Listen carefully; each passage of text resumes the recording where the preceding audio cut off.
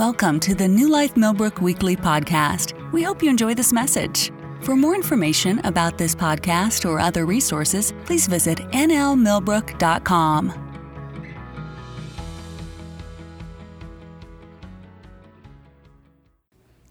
God is good.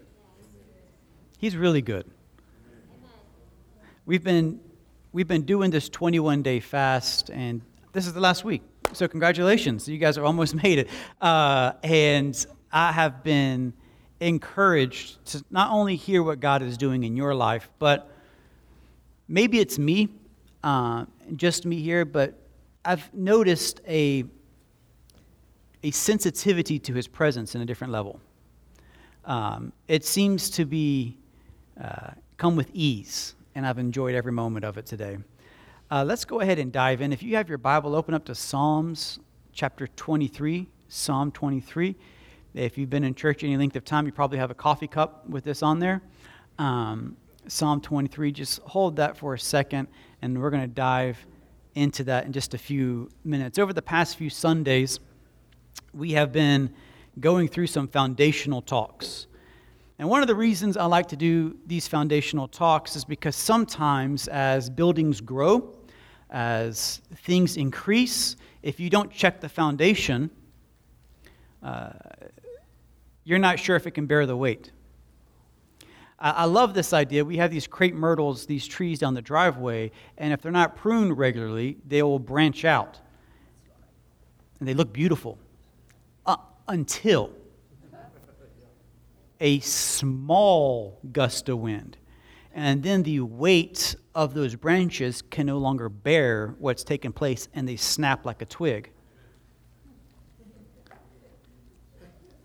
Pastor Allen and Pastor Marcia have been senior pastors at this church since 2001. And they have started with a foundation and have increased in depth. And one thing that I've noticed is that as new people have come in, we continue to dig out deeper, but then sometimes you got to realize you got to come back to some of the foundational things to make sure that we're all on the same page. Amen? There's a story of a European architect who was commissioned to build a library. It was a beautiful library. It was unbelievably gorgeous, just a humongous monstrosity of a library. And every angle and every square, everything was made to perfection. The only problem is that as time went down, the library would begin to sink. Every year it would sink. Every year it would sink, and every year it would sink into the ground, into a place that it was unsafe to be inside. And the reason why is because he forgot to account for the weight of the books. And this is what I believe has happened to churches across our world, is that we have expounded beautiful ideas and we have neglected the foundation. Easy example, in the 80s, 90s, 2000s, there was, with the increased rise of evangelicalism and the increased rise of charismatic, there's also I don't want to call it a sect or a faction of word of faith that was beginning to increase and grow. Can I tell you something? Beautiful. The idea, though, is that our words mean something. Amen? Out of the abundance of the heart, the mouth speaks. That's powerful. In your tongue is life and death. That's powerful. But what took place was after the foundation was laid, the branches began to go off in weird directions without being pruned. And it led to this place where if my words are important and the Spirit of God is in me and the Spirit of God spoke creation, then that means I can speak creation. So if I say Mercedes, Mercedes, Mercedes 18 times, I can manifest a Mercedes. That wasn't the point. You see how that branch went way up? They took a foundational truth that your words matter, and they branched it too far off, and then they lived this life of disappointment when they tried to do what somebody else did, and it failed. Because our words are meant to line up with His word. our words are meant to line up with His vision, not my vision. God is under no obligation at all to do what I speak unless I speak His words. Jesus says, there is nothing that I do unless first seen or heard from the Father. Because He wasn't here for His agenda. It gets to a place of the cross where He's like, if there be any way that this can pass. Can I tell you, the cross was not appealing to Christ. We have this idea where He was just, let's do this. Everything's okay. He hurt like you hurt. He had flesh like you had flesh. And it gets to a place in His life and in my life where He gets to a spot where He goes, not my will, but yours be done. And I feel like what's taken place is that the branches in some areas have gotten too big. So today we're gonna do some pruning, maybe some deconstructing for a little bit, just to make sure that as we progress this year, that we're building things the right way. For many of you guys, you're going to be like, yep, no problem at all. But there has been areas in my personal life, and I've been doing ministry for, a while, where even in this sermon, it was hard for me because there was moments where I would get cut. And I'd go, I need to take a time out. I need a pause for just a quick moment and ask myself, have I been pruning the trees that need to be pruned to grow the right way? And all of this today is for your joy. I wouldn't be here today if it wasn't for your joy. Our family wouldn't have put in the decades into your lives and then into this place if it wasn't for your joy. Notice I didn't say your happiness. But I did say your joy. There's a big difference between happiness and joy. Can I tell you, the church isn't built for your happiness. It's not meant to be for your happiness. The church and everything in it is meant to be for your joy. Because happiness is as fickle as the wind. Have you ever woken up, had a great morning, got some good sleep, coffee was ready, food was ready, the birds are chirping, beautiful outside, you're like, man, it's going to be a great day. You drive down the road, you turn the radio on, it's your song, you're like, oh, God is for me. You get on I-65, there's no traffic. You're like, glory to God. You get to work, you're in a great environment, in a great mood, and then she walks in, and she gives a look, and she has a comment, and your happiness goes from best day ever to how to get away with murder. And you're trying to figure out what's going on. You ever ask somebody, how's your day been? It's been horrible. And they tell you 3 things that took place, of which probably took 30 minutes apiece. And you went, out of 24 hours, you had 90 minutes of garbage, and your whole day is horrible because happiness is not lasting.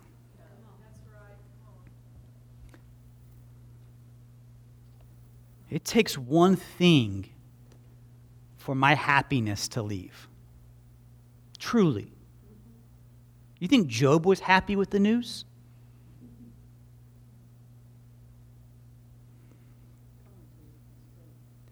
I'm into our joy. Man, I'm not into boosting, encouraging, or helping our happiness because I feel like that's a cheap thrill. And my concern, so many churches have been going after your happiness because it feels good for the moment and we can hoop and hurrah on a Sunday. But sometimes joy stings.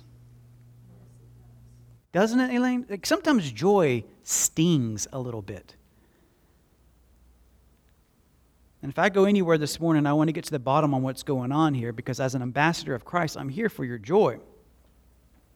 And I think this place is so cool, and I think this place is full of love, and I've experienced forgiveness in this place. I've experienced joy in this place. I've experienced this thing. And what we have to do is go beyond our conversations and dig a little deeper to see what God is doing, to see what God is about. Because I believe that if we don't see his big picture, we will build a superficial plane that won't sustain you when it's your turn. You know what I mean when it's your turn? Like, some days suck. Elaine's always had great days. Every day she's ever lived was the best day ever. When you live long enough, you'll experience pain. You live long enough, you'll bleed. You live long enough, you'll experience betrayal. I got one. Come on, somebody. You live long enough, you'll experience failure. You live long enough, you'll experience loss. You live long enough, you or somebody you know will have bad news from a guy in a white coat.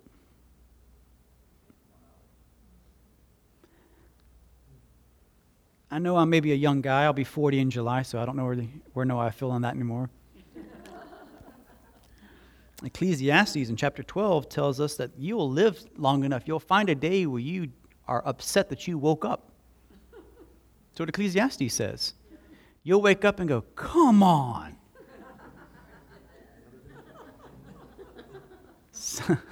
I know that may not be a lot of you guys in this room, but that's what he says, that there'll be a moment in life where glory looks better than waking up. Now, what we got to do is we got to get beneath all of this stuff. I mean, it's not just the words that God is holding everything together by his name. That's spectacular. It's not just that he's saving people, although he is. And it's not just that he's healing people, although he is. And it's not just that he moves amongst us in the gifts, which he does. It's not just that he takes EJ on stage and leads us into the presence, which he does. Those are amazing things. Those are beautiful things. But can I ask you this question that we have to get to is why?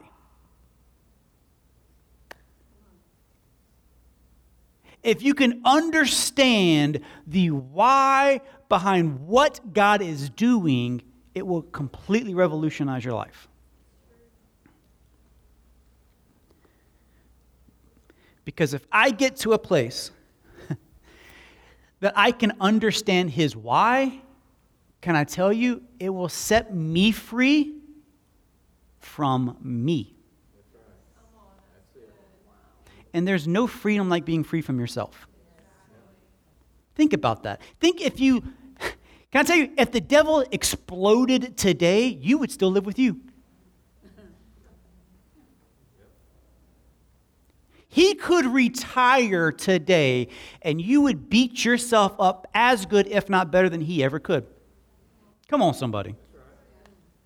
Half the time I wonder if he's just in Mars walking around and he's put myself in charge.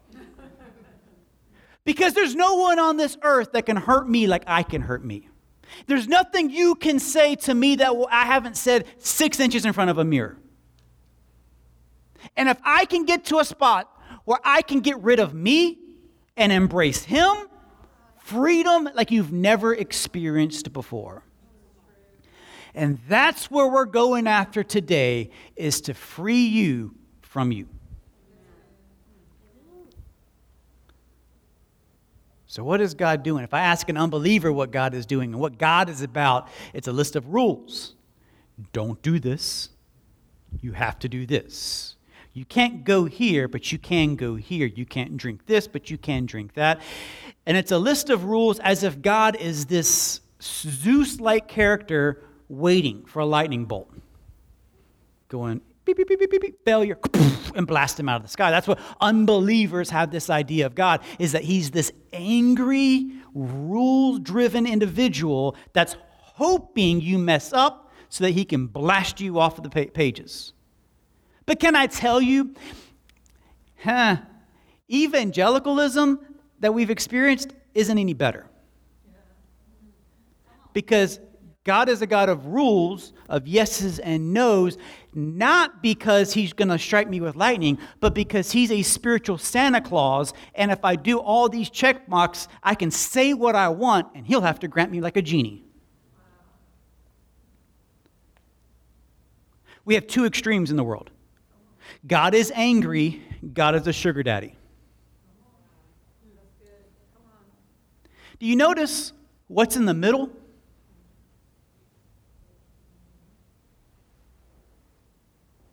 He's angry at me. He wants to bless me.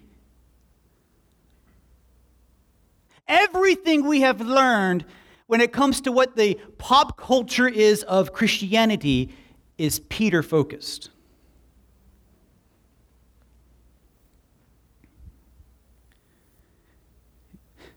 That God is so awesome that he made me. Like there was one day he was bored. He had all this stuff in the universe, and he's like, you know what sounds great? A lying, manipulative, egotistical, narcissistic, murdering, adultering group of kids. Just all over the place.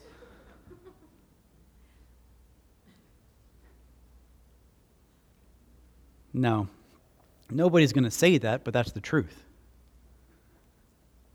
If we've created a gospel that God was bored and it's about me, then God, can I be honest with you? I'm questioning his creative ability if I'm the best he can come up with. Y'all quiet today.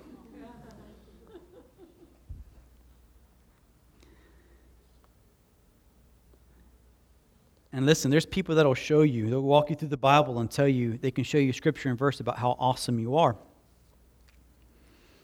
And I can show you where God wants to bless you, and he does. And I can show you where God loves you, and he does. And I can show you where God wants to prosper you, and he does.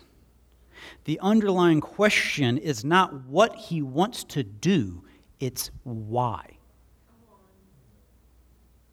Why? Jesus is for you. Jesus loves you. And there's love in the things that he has for you, but ultimately God's motivation is not so that he and I can be boys.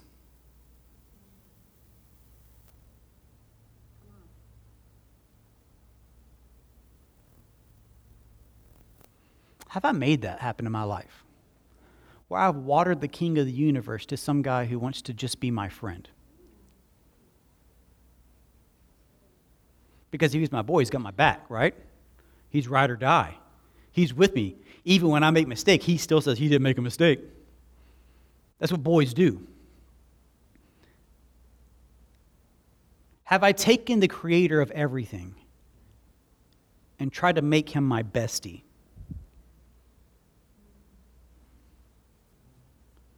Psalms 23.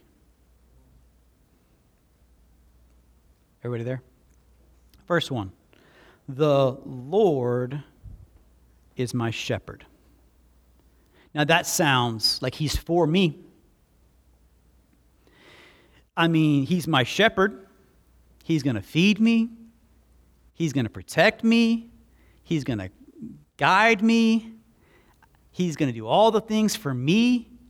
He's going to take me into great places because he is in love with me.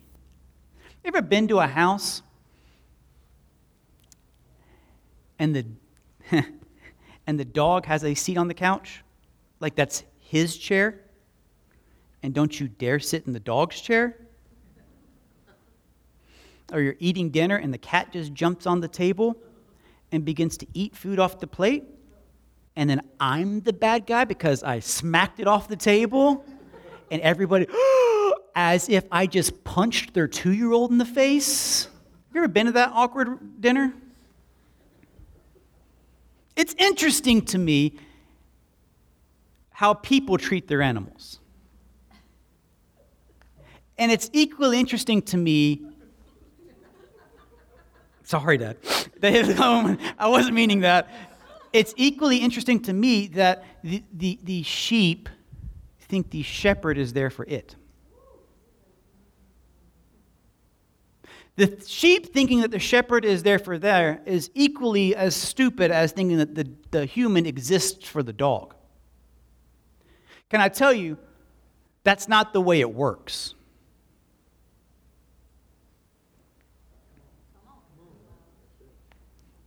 Okay.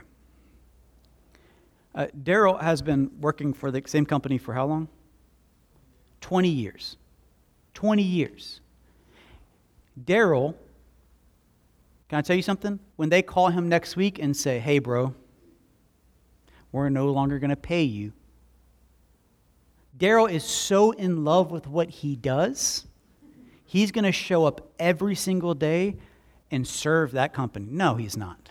Can I tell you something, though? Hear me out for a second. The moment a wolf would come and eat up all the sheep, a shepherd will become a potter. In other words, the sheep cannot exist without the shepherd, but the shepherd can exist without the sheep. Some of y'all, it's light bulbs are clicking right now. The Lord is my shepherd is not because I'm so awesome. I am at his disposal. Put it back up. The Lord is my shepherd. Next part, I shall not want. This isn't about my desires or my needs, my deepest heart's desire. This is not the 5-year-old at Target that's jumping up and down screaming, I want. And the parents go, oh, okay. God's not into that. God's not here for my everything, things that I could hope for and want. You know what he is, sir? He's here to meet my needs. He's here to do the things that goes on. He will provide all that I need. I understand that he is my shepherd, and as the shepherd, when I follow his lead, he will guide me. Next part, he makes me lie down. You can either lie down or you're going to lie down. He makes me lie down in green pastures. There's going to be a day that every knee will bow. You will either choose to bow or you're going to bow. My dad used to say, you can do this with a smile on your face or a sore butt, but you're still going to do it. Y'all had them parents. Whew. Bring them back, y'all. All right, here we go. Sorry. He leads me beside the still waters. And that sounds so beautiful. That's peace. He takes us into true peace. He restores my soul. And he leads me in the path of righteousness. So far, this sounds like God is in love with me and wants me to be happy and full of peace. I mean, he's my everything. He's just fascinated about me. I mean, listen, I've been going to the gym. I've been losing some weight on this fast, y'all. Come on. So I'm starting to look good. Like you're going, oh, he's just in awe and enamored with my awesomeness. I'm just read that passage. He's going to guide me. He's going to protect me. He's going to feed me. We're going to get some kind of romantic cruise down the lake, and he's just going to be paddling away. And then when we get out, he's got this blanket laid out and a picnic ready for me because he is so in love with me. Can anybody finish that? The Lord is my shepherd, I shall not want. He makes me lie down in green pastures. He leads me beside the still waters. He restores my soul. He leads me in the path of righteousness. Why?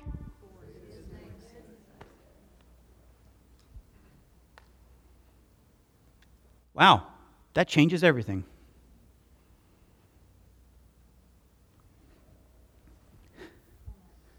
God's motivation for shepherding you, his provision for you, his love for you, his passion about you is because he is great.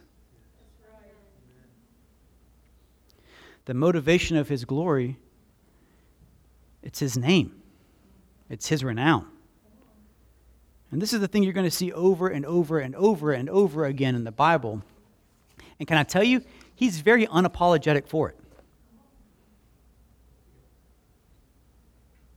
And I know this may jostle our idea a little bit, and this is not what popular Christianity is, and it's your best life ever and 15 reasons why God was lucky to pick you, and all of these sermons about if you just do the one thing, God will do the 100 things, and you're doing all of these things because God is just so desperate to do something in your life, and it's the goodness of God that leads people to repentance, which is a true statement, but we've perverted that to mean that God's just got to give you all your needs and wants and hopes and wishes, and then you'll repent.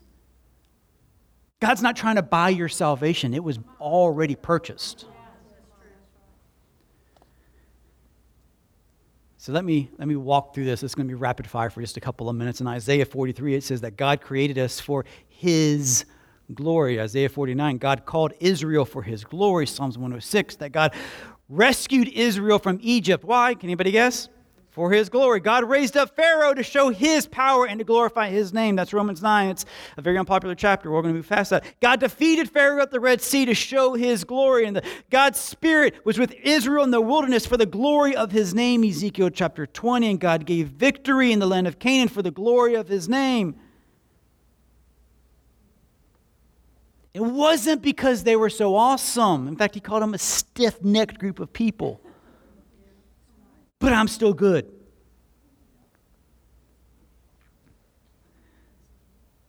In 1 Samuel 12, God did not cast away His people. Why? The glory of His name. Tuck that one, and we might come back to that one. Ezekiel 36, God restored Israel from exile for the glory of His name. John 17:28, He sought the glory of His Father in all that He did. Matthew 5:16, and 1 Peter 2:12, that we see Jesus tell us that He does the good works for the glory of His name.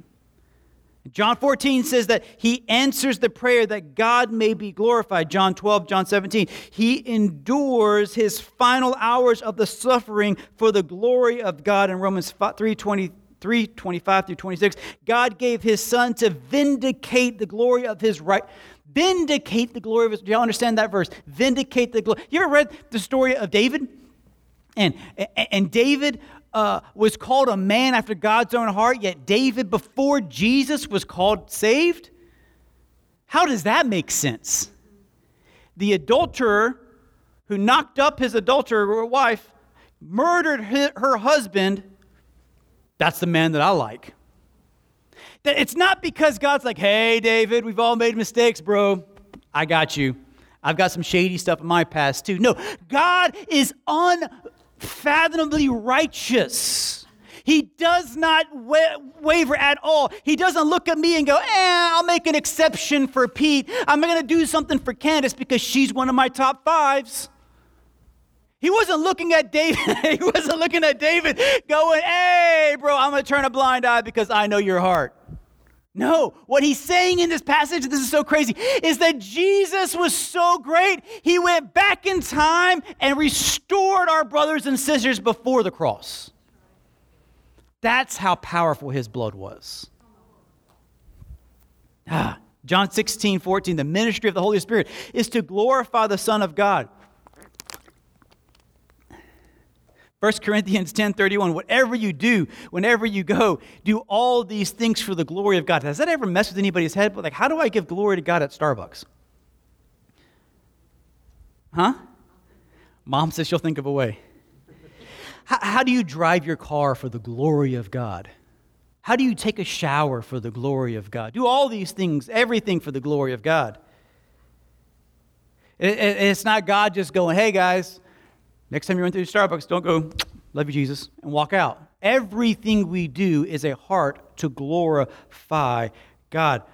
1 Peter 4 says, Jesus is coming again to the glory of God. That's 2 Thessalonians chapter 1. The ultimate aim for us is to see that we will be filled with His glory. Golly, Habakkuk 2.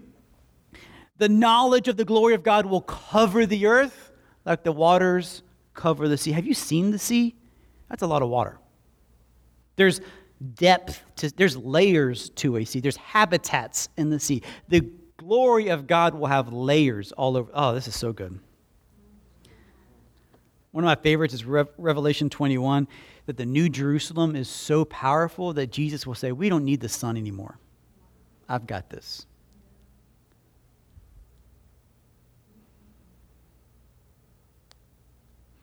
Everything He's doing is for the glory of His name. I'm sorry to pop some bubbles. Like I said, going through this and realizing where I stood in the picture was a little painful. Does it mean he doesn't love me? Of course he does. Does it mean he doesn't want to prosper you and be in health as your soul prospers? Of course he does. But why? Because he's good. Not because I am. If you have go ahead, Ephesians chapter 1. If you have your Bibles, we're going to start in verse 3. And you'll see this from Genesis to Revelation, the story of the Bible, that God is in the glory of his name, and he's reconciling and he's reclaiming all things to himself. And I want to try to help you here. It's something big, it's something amazing. It's as epic as it gets. The Bible is not about me.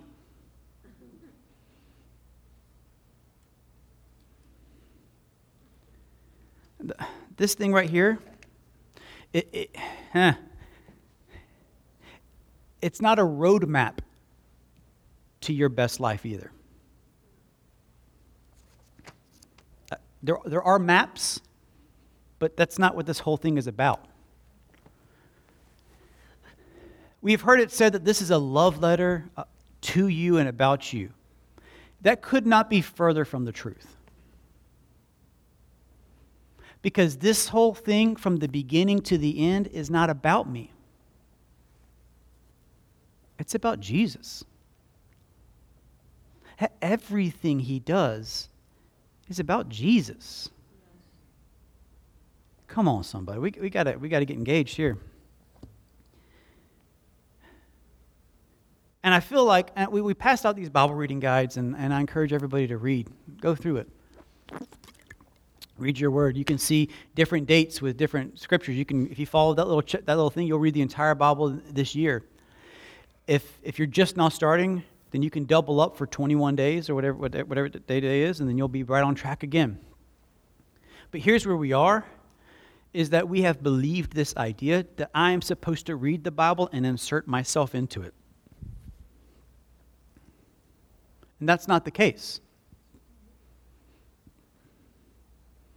I'm not supposed to infuse myself in the Bible as if I am the hero. I'm not David. You're not David. And if you're facing a Goliath, you've got big problems. You got a slingshot, but you'll miss. And even if you're good aim, he's angry now. The story of David is not my story.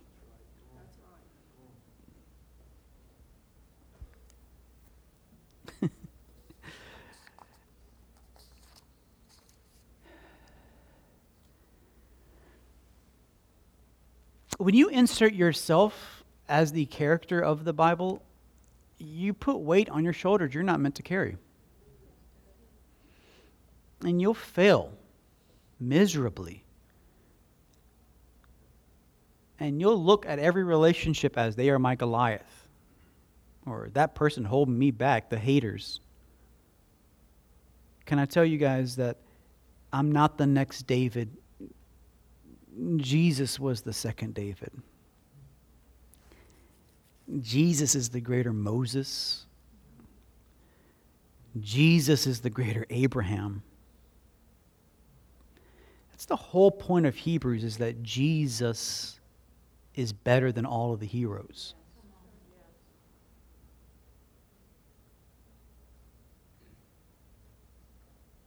If we want to make it personal, we can.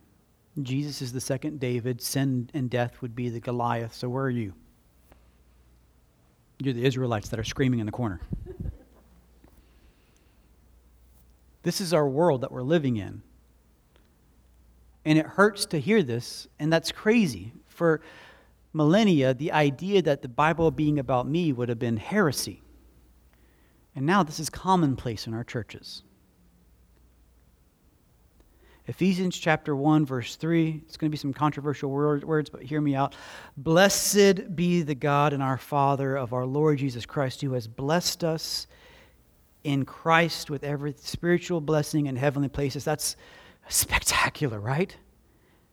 All of them, all the gifts, all the blessings. That's so cool, but we need to see this correctly, because for me, in my generation, this is not these.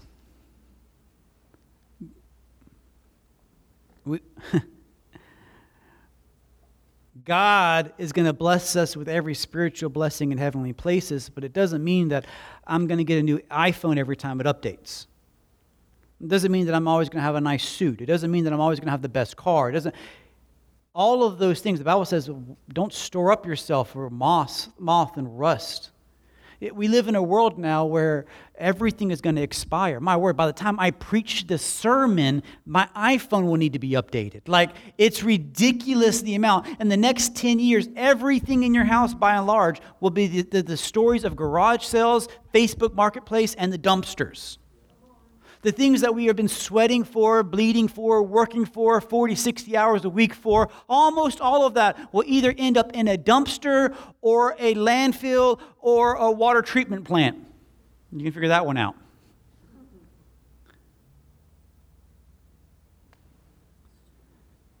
God the Father blessed us with everything through Christ Jesus, even as he chose us in him before the foundations of the world, that we should be holy, blameless before him. In love, he predestined us. Don't worry about that word of predestined. It just means to be determined beforehand. Don't get hung up. In love, he predestined us for adoption as sons through Jesus Christ, according to the purpose of his will. Verse 6 is huge. To the praise of his glorious grace, wherein he had made us accepted in the beloved. Yesterday, I was in the World War II Museum in New Orleans.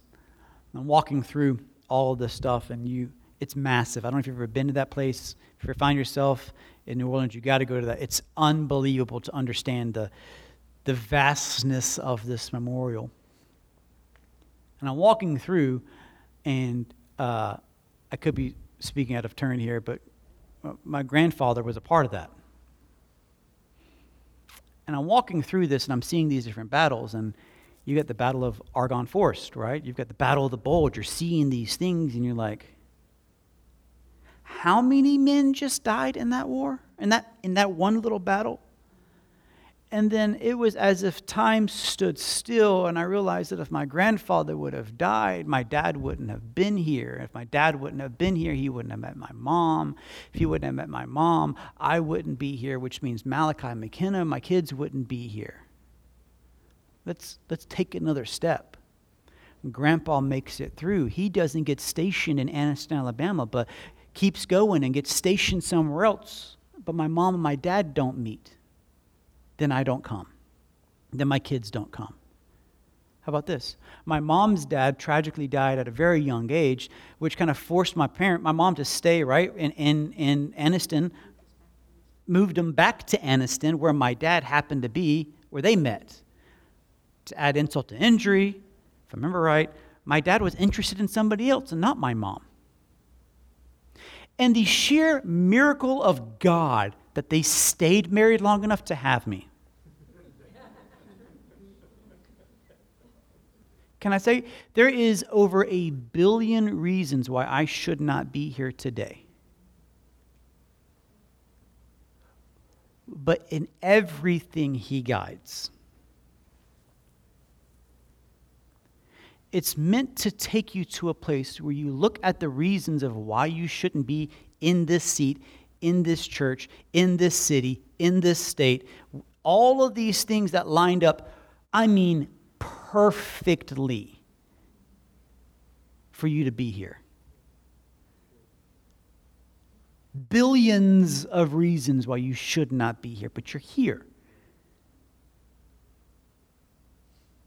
I can go back 8 generations and say one decision different, my whole lineage would be different. Everything that had to line up for you to be here is bananas. And it's meant for us to pause and go, man, I'm fantastic. No, it's meant for us to pause and go, if not for Christ, there is no way possible I would be at this moment, at this section in my life.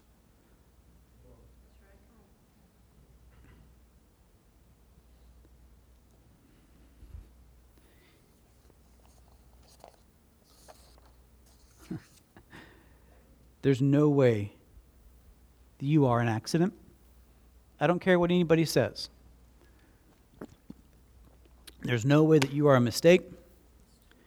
There's no way that you're here just because you just happened to drive by one day. I can't tell you all the reasons why you're here, but I can tell you who does know. As I begin to land this plane to the best of my ability, there is great news that God is for God and not for me. Two quick things. If God is for God, and God is ultimately about the praise of his glorious name and grace, then God is not after my begrudging submission, but he is after my joy. Because God's ferocious about your joy. And the more I enjoy him, the more he is glorified in grace. God is not after me to do a bunch of things. He's not trying to get me to make mistakes so that I go to hell, nor is he trying to get me to jump through a bunch of hoops to go to heaven, because going to heaven and going to hell is not as much about me doing a bunch of good or bad things. There's not this balance and scale. It's because I have a relationship with God, which means if he is for himself and he can go back in time and forgive David of all the things that David did, God is not interested in you every day waking up and beating yourself up over the head to perform for him. And it's interesting to me that, especially in the New Testament, we attack the law and those Pharisees and those and this, but David used to stay up all night and sing about how much in love he was with the law. My delight is in the law of the Lord, and in it I meditate on it. Really, David? Same thing? We're reading the same law. And I'll tell you why. Since God is for God and not after my begrudging submission and all those commandments, then his whole point of commandments is to lead you into a greater life found in him. This is where John 10:10 comes in. The thief comes to steal, kill, but I have come that you might have life and life more abundantly. In other words, I'm not here for you to wake up grumbling that you're serving me. I'm here to show you a way to have a great life.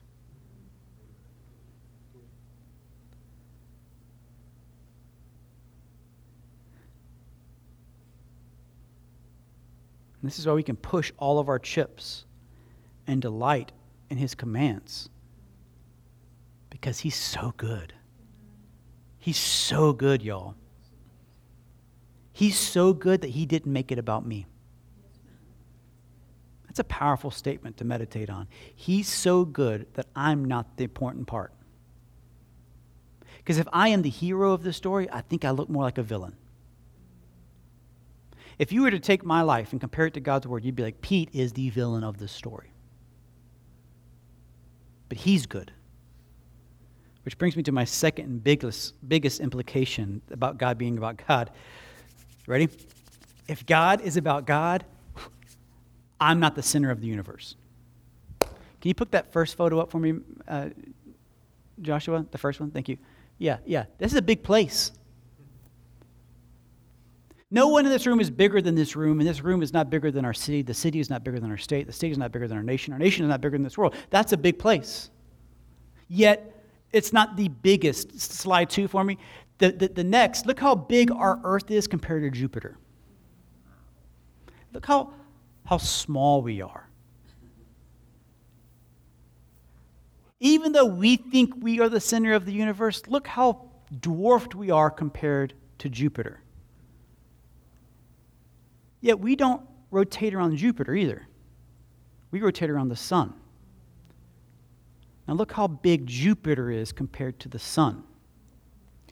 It gets us into a place, and the conflict that builds is that we're worried about us. And the reason why I get so angry at traffic is because I'm It's against me. Get out of the left lane. This is my season. This is my road. This is my life. This is my destiny. And all you other people who hold me back, you can go somewhere. And all this is about my life and my happiness and my joy. And if you're not making me better, then you need to go. All of these things make my whole universe to be about me.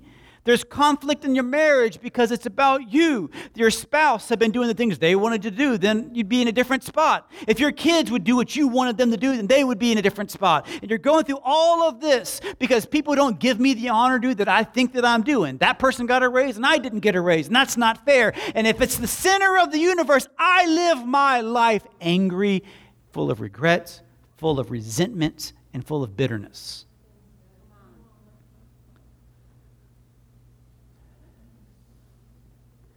But if I can make Jesus the center of it all, there's patience, there's mercy. My relationships aren't about me. It's Christ-centered.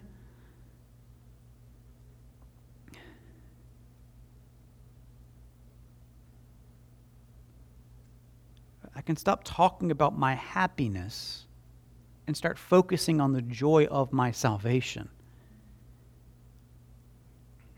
When I'm not the center, I'm not concerned about what I'm owed. When I'm not the center, I'm not concerned about my well-being. I love what Paul says. Death is gain. We'll kill you. Okay? To be dead is to be with Christ. Then you can live. To live is to serve. Like, either way, Paul was like, I win. Why? Because I'm not the center of my own story.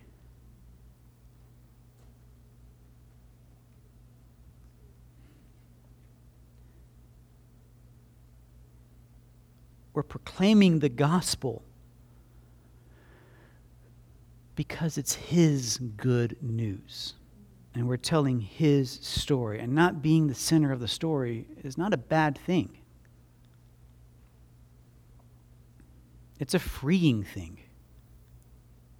We don't need to read the Bible to find ourselves in all the time and all the stories, but we should read the Bible to find Jesus in everything. Pete, how do you go through Leviticus? Because it points to Christ. How do you make it through some of the Old Testament prophets? They're pointing to my Savior. And I can find Him in every single book, in every single story, in every single situation, because I can see His goodness woven through every single story of my personal life, because He has been leading and He has been guiding and He has been guarding you for this moment. And when we do this with total abandonment and realize I'm not the center of the universe, can I tell you what that frees me up to do? It frees me up to go and tell all the world. Because as long as I'm the center of the universe, I don't want to tell EJ about the gospel because she may reject me and she may make fun of me and she may tell somebody about me. But when I'm no longer the center, then say something about me. Reject me. It'll just be fuel to my fire because I'm getting rejected for the gospel's sake, and that's a great thing. But if I'm the center, then it's my feelings, it's my desires, it's my wants, and I don't want anybody to make a post about me, and I want to be a part of all the crew, and I want every time that there's a party to be invited, and every baby shower to be able to go to it, and I want to close my eyes on and picture at my funeral. It's so full, people have to stand and talk about how great I am.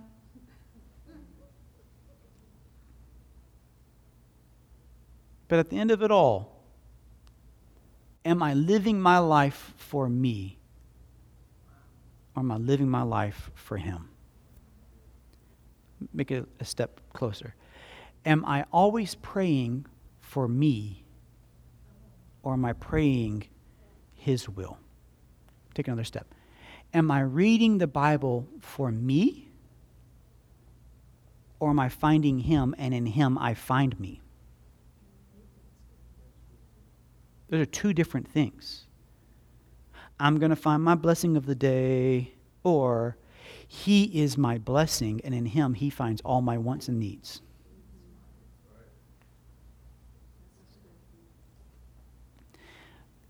In the next few days, we're going to be here every single night praying, starting tomorrow night for Monday through Friday. And we're going to do corporate prayer, which means we're corporately all together in this room praying the will of God. But one thing I want to encourage you as you read your word is don't read the word so that I can get a personal nugget to tweet, to look spiritual. And this is the problem where we come into some of our devotionals. They take one verse, they put it at the top of the page, and then they tell you what sounds good, soup for the soul of that one verse, and I read my Bible, I'm spiritual. And the vast majority of them, can I be honest with you, nothing against devotions, but be careful, because if they point your eyes back at you, we've got problems. I get no love today, Mom. The amount of, I panned away and I go, people's eyes pop up or they look down real quick. The truth of the matter is for me today is this, is that I want to live a life that's gospel-centered, Jesus-focused, not Peter-focused. And can I be honest? I'm struggling. Let me explain how bad I'm struggling. Here's the bus. Pete's going to jump in front of it. This morning, I walked up here to play the piano with an attitude. You know why? Because at 10 o'clock on the dot, there were more people on the stage than there were in the seats. And I'm like, this is ridiculous. And then I realized, hey, stupid, this ain't about you. You should worship me, not I'm enhancing my worship if it's a full sanctuary or not. It sounds petty, but it was what I did. Maybe y'all are more spiritual than I am, but that was the truth. I walked up, what's the point? That was the first thought I had. What's the point? You know why? Because at 10:01, I was the center of my universe. And I closed my eyes and played the piano for 3 songs. I don't know if it sounded good or not. I played it for 3 straight songs. And it opened my eyes after I had repented before God and realized, thank you, Jesus, I'm not alone in this place. Great crowd. If it happens here on a Sunday, why wouldn't it happen when the lady cuts me off at Walmart? If I'm willing to put me at the center on a Sunday, why wouldn't I put myself at the center when I'm driving down I-65 and there's traffic and how inconvenient for somebody to get in an accident and make me late? If I'm not the center, if I'm a center on a Sunday, then I'm going to be a center when I don't get the deals, when I don't get the promotions, when I don't get the good news, and I don't get all the likes on Instagram, and I don't have all the followers. If I'm the center on a Sunday, I'm going to be a center Monday through Saturday just as much. So at the end of it all today, the good news is that God is for His name, not mine. We would live in a terrible world if He did everything that I wanted. Think about that. There's no way. So as we get ready to close today, dive into the Word and look for Him. Realize that you may be the biggest in your neighborhood, but when you see this graphic, you can see how small and insignificant you really, truly are. He is the center of it all. And the idea that in the New Jerusalem, He's going to replace the sun. Think about how big He is. Amen. Father, we just thank You so much that You have deconstructed some things, and as we read and as we experience and as we grow and as we're in our relationships and we're at work and we're going through health and finances and everything else, that it's not about me. That You are for me, You are this, not because I'm awesome, but because You are awesome. You heal not because I deserve or because I've read or because I prayed, but because You are the healer. You restore, not because I've checked off every box, but because You are the master restorer. And You comfort, not because I have just been Your favorite, but because You are known as the comforter. Holy Spirit, we ask today as we leave that You just infuse the truth in every area of our lives, with every attitude, with every inconvenience, with every heartache, with every disappointment, that we have that twinge to go, it's not about me, it's about the cross. And every moment that we find ourselves in that twinge, that we can stop, pray, and repent and say, God, not my will be done, but Yours. In your holy and precious name, amen. Thank you for listening to our podcast. Have a great week.